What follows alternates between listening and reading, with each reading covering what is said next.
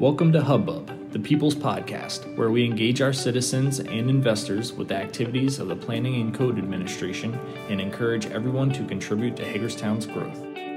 Well, welcome to the 30th edition of the Hubbub Podcast. It is December 2021. We made it. We made it. Can't believe it. 30 episodes. Yeah, it's hard to believe. What was that, 2.5 years? Yeah. Wow. Yeah. Yeah. It is hard to believe, but we're having fun. Yeah. Thank you all for continuing to listen in and watch us. Yes, and so this month's podcast is a timely one, we could say. It is. Centered around something that some people hate, some people love. Mm-hmm. Or where do you fall? I don't know.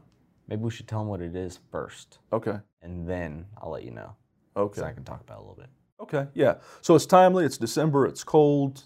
Some people would say it's appropriate for the season. Mm-hmm. Snow. Snow away. I do like the snow. I don't love driving in it. Some people probably do. Yeah. But it's not bad. If I can, stay out a little bit and then come back in, get a little warm, nice and cozy, set the mood a little bit, it's fine. But I just don't like driving in it. How about you? Yeah, there are fun things to do in it. I guess it has its place, just like everything else. Absolutely. Yeah. So, it's a good topic for us to talk about today when it comes to code, because like everything that drives what we talk about, the underlying thing, or if you want to put it that way, is safety. So naturally, when we think about snow, yeah, it's enjoyable, it's fun to look at, but like you said, driving, man, you got to be so careful. Yes. Yeah, you really do. Yeah.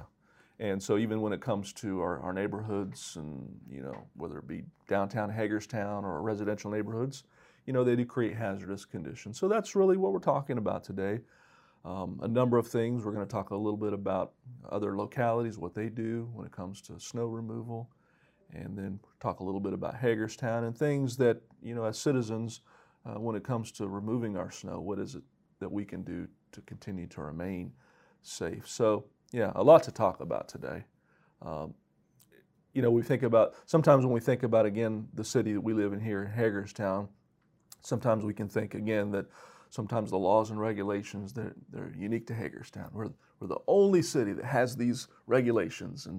But really, quite honestly, there are other places many places throughout our United States that have similar regulations. And the same is true when it comes to snow. For example, in Minnesota, that's a place that's known for snow, so they're going to have snow regulations.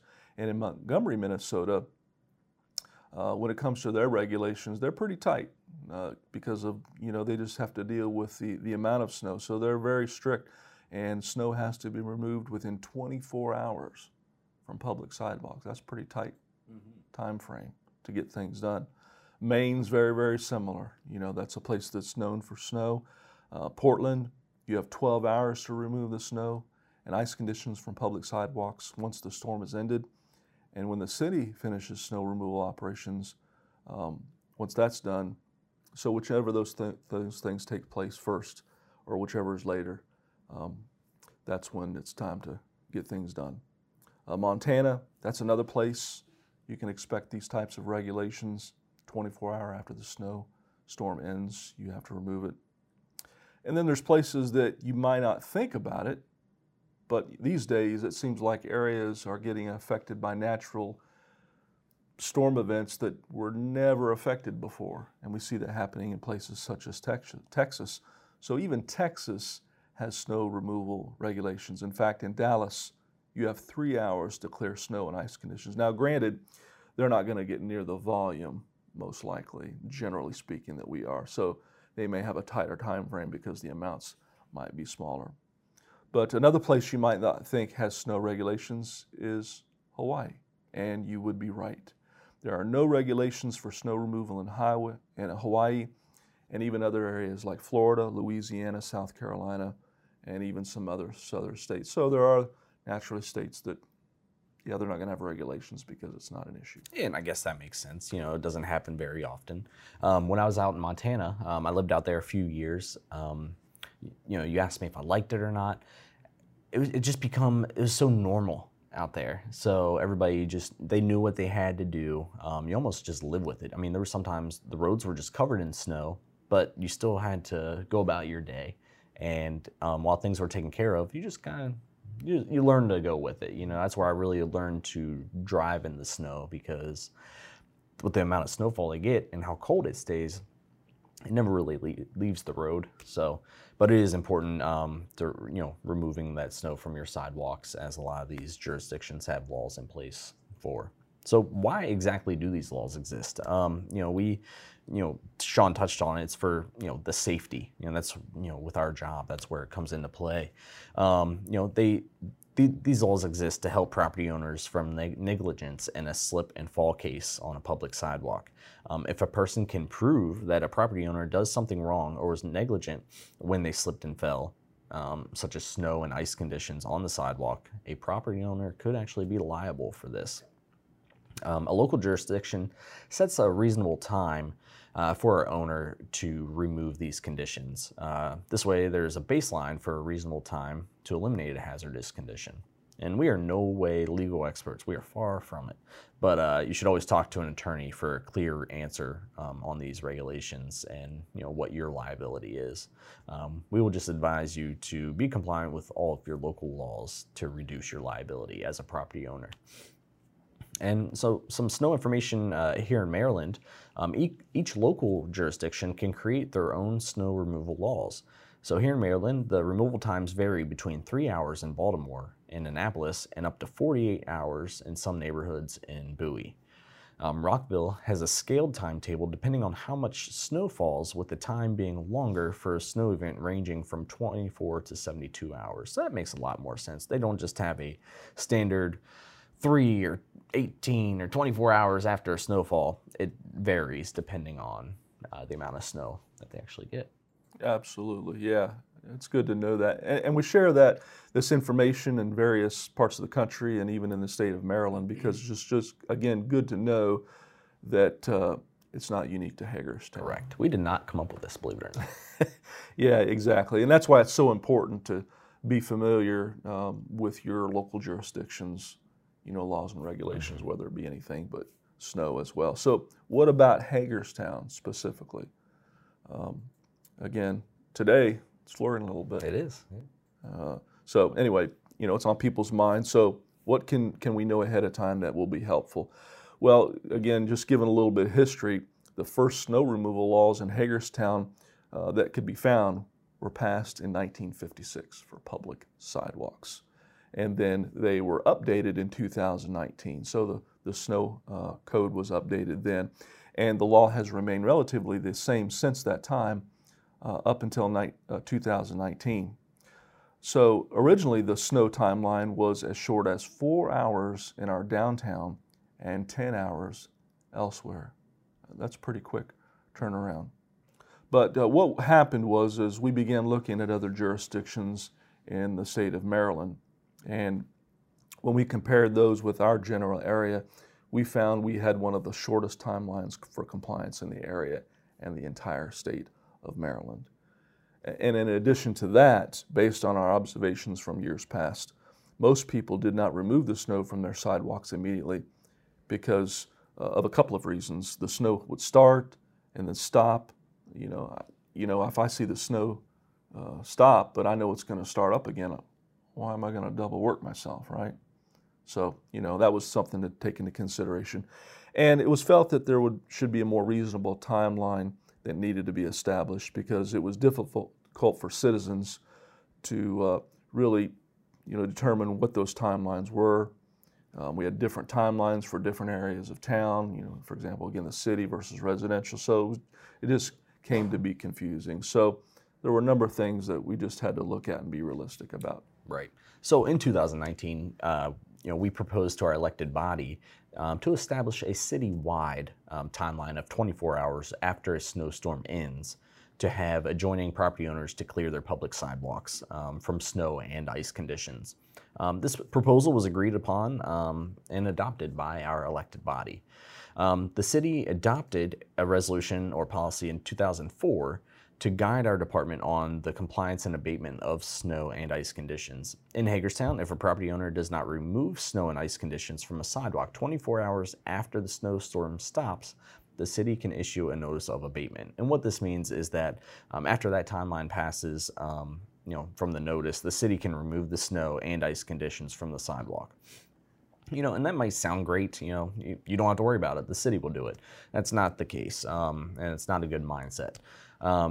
You will get billed for this type of service. And this resolution, it guides us by not fining a property owner on the first abatement during a snow season, but we can fine property owners on the second and subsequent abatements of snow and ice in the same snow season. So this means that in addition to a bill for the removal of the snow and ice, the property owner would receive a fine. So the fine is $200 each time we have to clear a sidewalk after that first snow removal. The snow abatement bill varies depending on the contractor, but we do charge a $60 in administrative fees in addition to snow removal charges from the contractor. It's always best to remove the snow and ice yourself or find someone that can remove the snow and ice conditions for you. It's not cheap for the city to come out and do it. It's just like when you're, summertime and mowing grass. If you're going to be out of town, if say you go down south during the winter, you want to make sure you have some type of snow removal lined up in that case. So this resolution also states that the city cannot abate property owner public sidewalks until all city-maintained sidewalks are free of snow and ice conditions.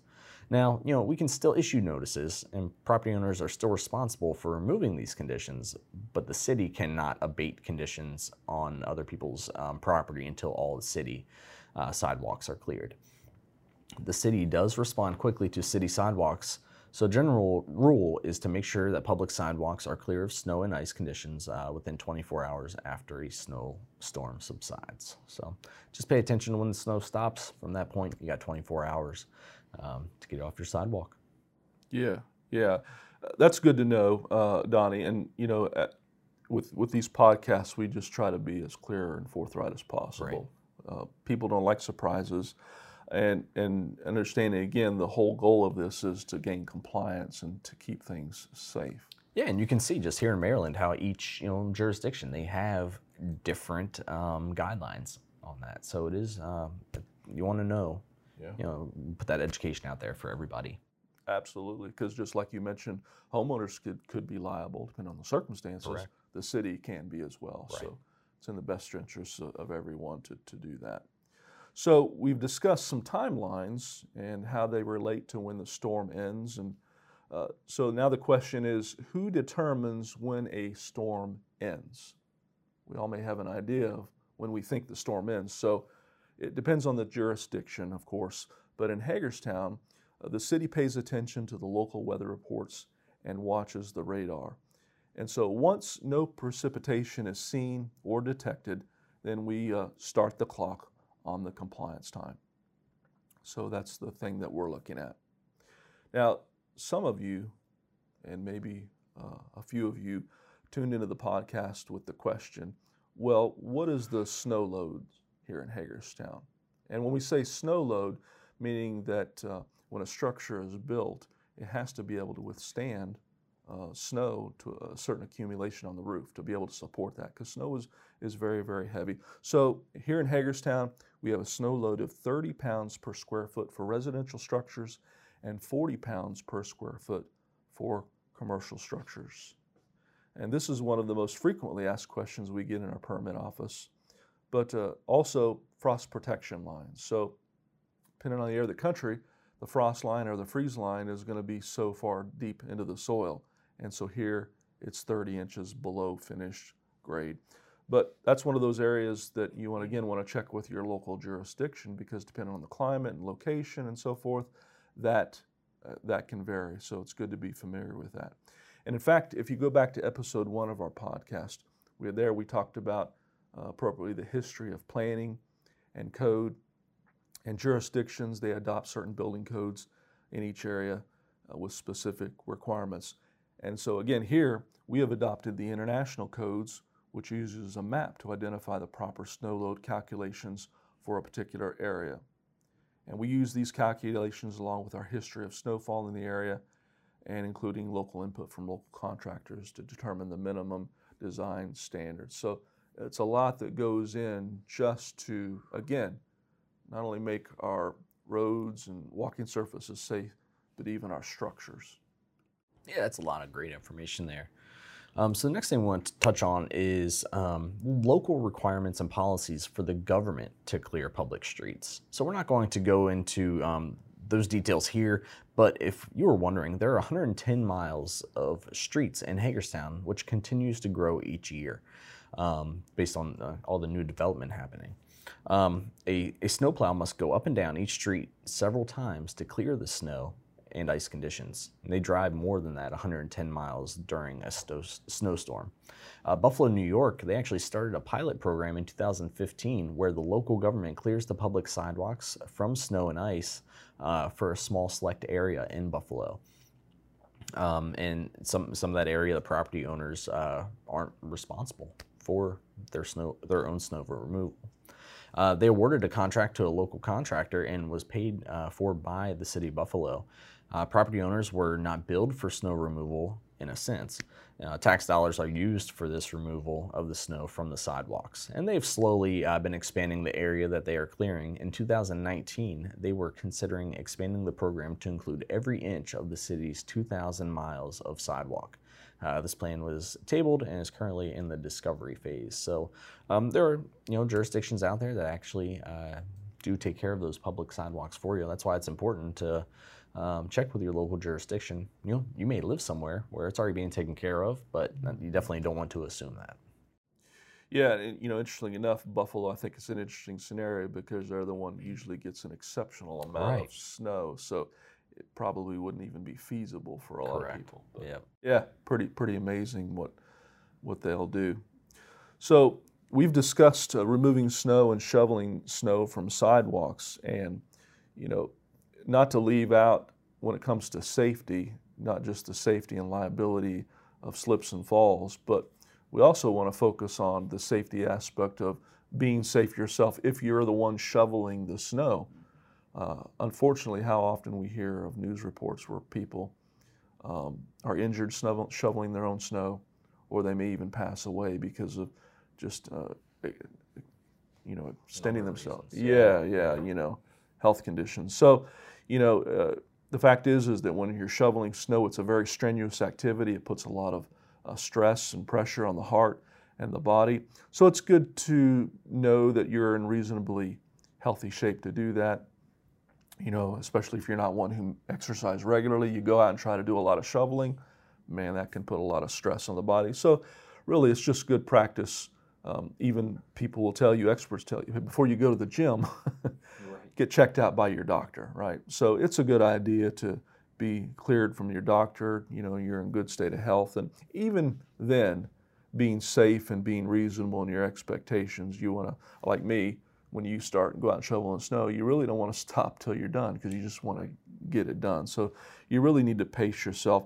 You may even want to consider, even though it may be an expense, hiring somebody to do it for you. Find a relative that can do you for, find alternatives if you're not reasonably able to do that. But we wanted to share some nice tips that can help reduce the risk of injury to yourself as well, or somebody who's doing it for you. So here they go. Use a shovel that's comfortable for your height and strength, and space your hands on the tool grip to increase your leverage. Another one, before you begin, stretch and warm up your muscles with light exercise for 10 minutes. When you're done shoveling, stretch again. This helps your muscles. A third one, pace yourself. Take frequent breaks and prevent dehydration by drinking plenty of water. If you experience chest pain, shortness of breath, or other signs of a heart attack, stop the activity and seek emergency care. Here's another important one. Lift properly. Try to push the snow instead of lifting it. If you must lift, do it properly. Squat with your legs apart, knees bent, and back straight. Lift with your legs. Do not bend at the waist.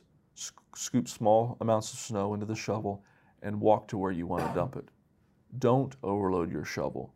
This is particularly important in the case of heavy, wet snow. Another one, don't throw shovel loads of snow over your shoulder or to the side. This requires dress appropriately. Light layered, water-repellent clothing provides both ventilation and insulation. It's also important to wear the appropriate head covering and thick, warm socks. Choose gloves or mittens that will keep your hands warm, dry, and blister-free, and avoid falls by wearing shoes or boots that have slip-resistant soles. And this is a good one too. Try to clear snow early and often, particularly if a large snowfall is expected. It will give you the best chance possible to avoid the injuries that come with moving packed, heavy snow. And be sure that you can fully see the area that you're clearing. Adjust your hat or scarf so it doesn't block your vision. Watch for ice patches and uneven surface. So I remember when I was looking through this, there were things that I could apply. Absolutely. The one I struggle with the most is the early and often. Because I try to play it out. Do I go out early and get ahead of it a little bit, and then have to do it a little bit more often?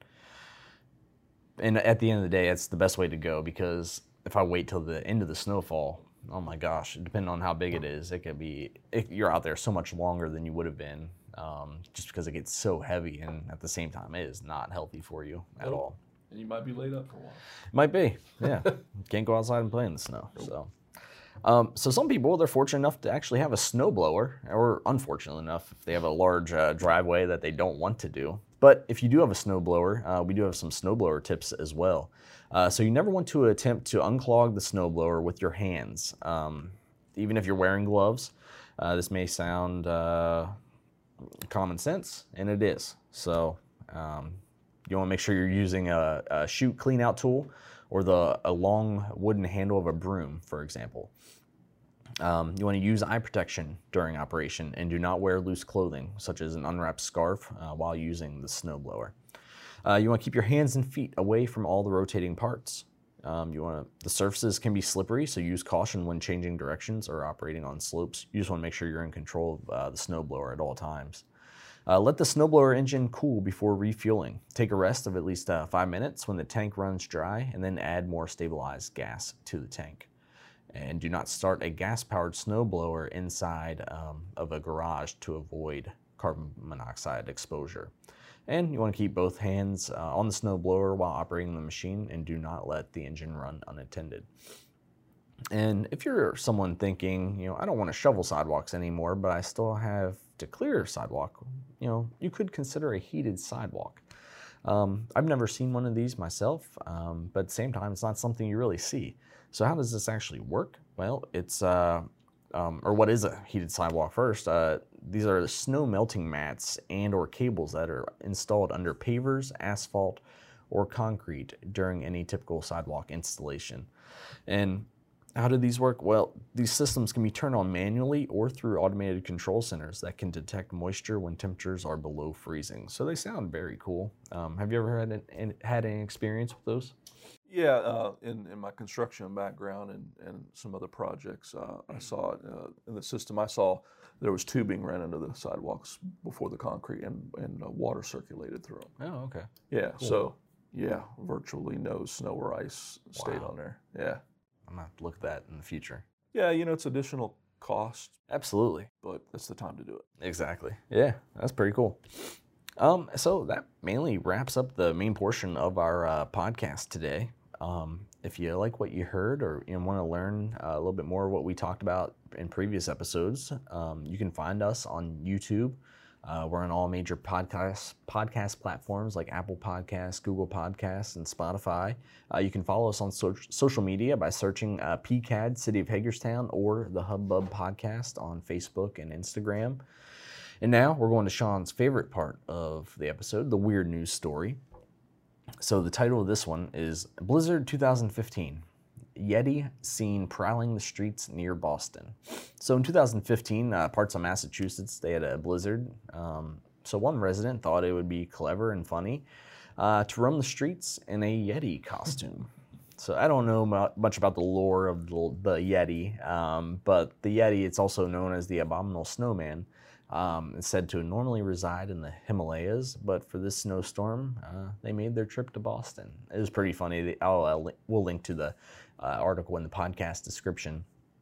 But there was a whole Twitter account for this Boston Yeti, and he or they documented their experience, getting turned away from different cabs and that kind of stuff. So it's pretty funny. Yeah, sounds like it. Sounds like it. Yeah, excellent. All right. Well, the next episode will be regarding nuisance abatement codes. What can be abated? So, as many know, there is a section of our code that basically a category of various nuisance abatements, and there are several. So we're going to talk about those. Of course, we discussed snow abatements in this podcast, but what other types of conditions can also be abated in addition to snow? So that'll be the episode to look forward to next month. Well, in a minute, we'll have our musical guest, but before we do that, of course, our podcast will go on next month, but it will go on without me. Yes, unfortunately. Unfortunately, Sean will not be here next month on the podcast. Yeah, so it's bittersweet. I'll be leaving the city, pursuing entrepreneurial things, and so looking forward to that and making that transition. Absolutely. We had a great time recording this podcast with you. I can't believe we went 30 episodes and, made a little bit of history here. We had the City of Hagerstown's first ever podcast. Yeah. That's something I'm proud of every day, and it was a pleasure doing that with you, Mr. Sean Brown. Oh, right back at you. I think it's expanded my, social skills, and, I've learned a lot as well, and it's been really nice working with you. Awesome. Likewise. Yeah. Well, good luck to you. Thank you. Thank you very much. Yep. All right, so on to our musical guest, David Garostos, right out of Frederick, Maryland. This guy, again, just one that impressed me when, listening to his music. And what makes this guy exceptional, I think, is, aside from him being very, very talented, what he adds in his collaboration with a lot of other artists. He just doesn't stick to himself. His, again, collaboration with so many other musical artists in the area is pretty impressive. So, yeah, David Garostos, in his bio, started playing the accordion at 5. His parents apparently gave him an accordion, and he started playing at 5, started playing in public at 12, and just a really talented guy. Really focuses on the keyboard, does a lot of freelance work, but a variety of music, including blues, rock, country, jazz, R&B, and even reggae. And he's played at a number of events, including Imagine Hagerstown in the past. And in this month, he's going to be performing in Antietam Brewery on December 11th. So you can find him on all the social media platforms, YouTube, even Reverb Nation. So yeah, David Garostos. So let's take a look, listen to some of his music.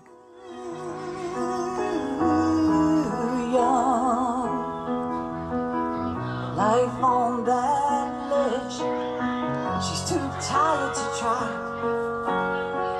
Push out, beat down, and visionless, she's set to fly.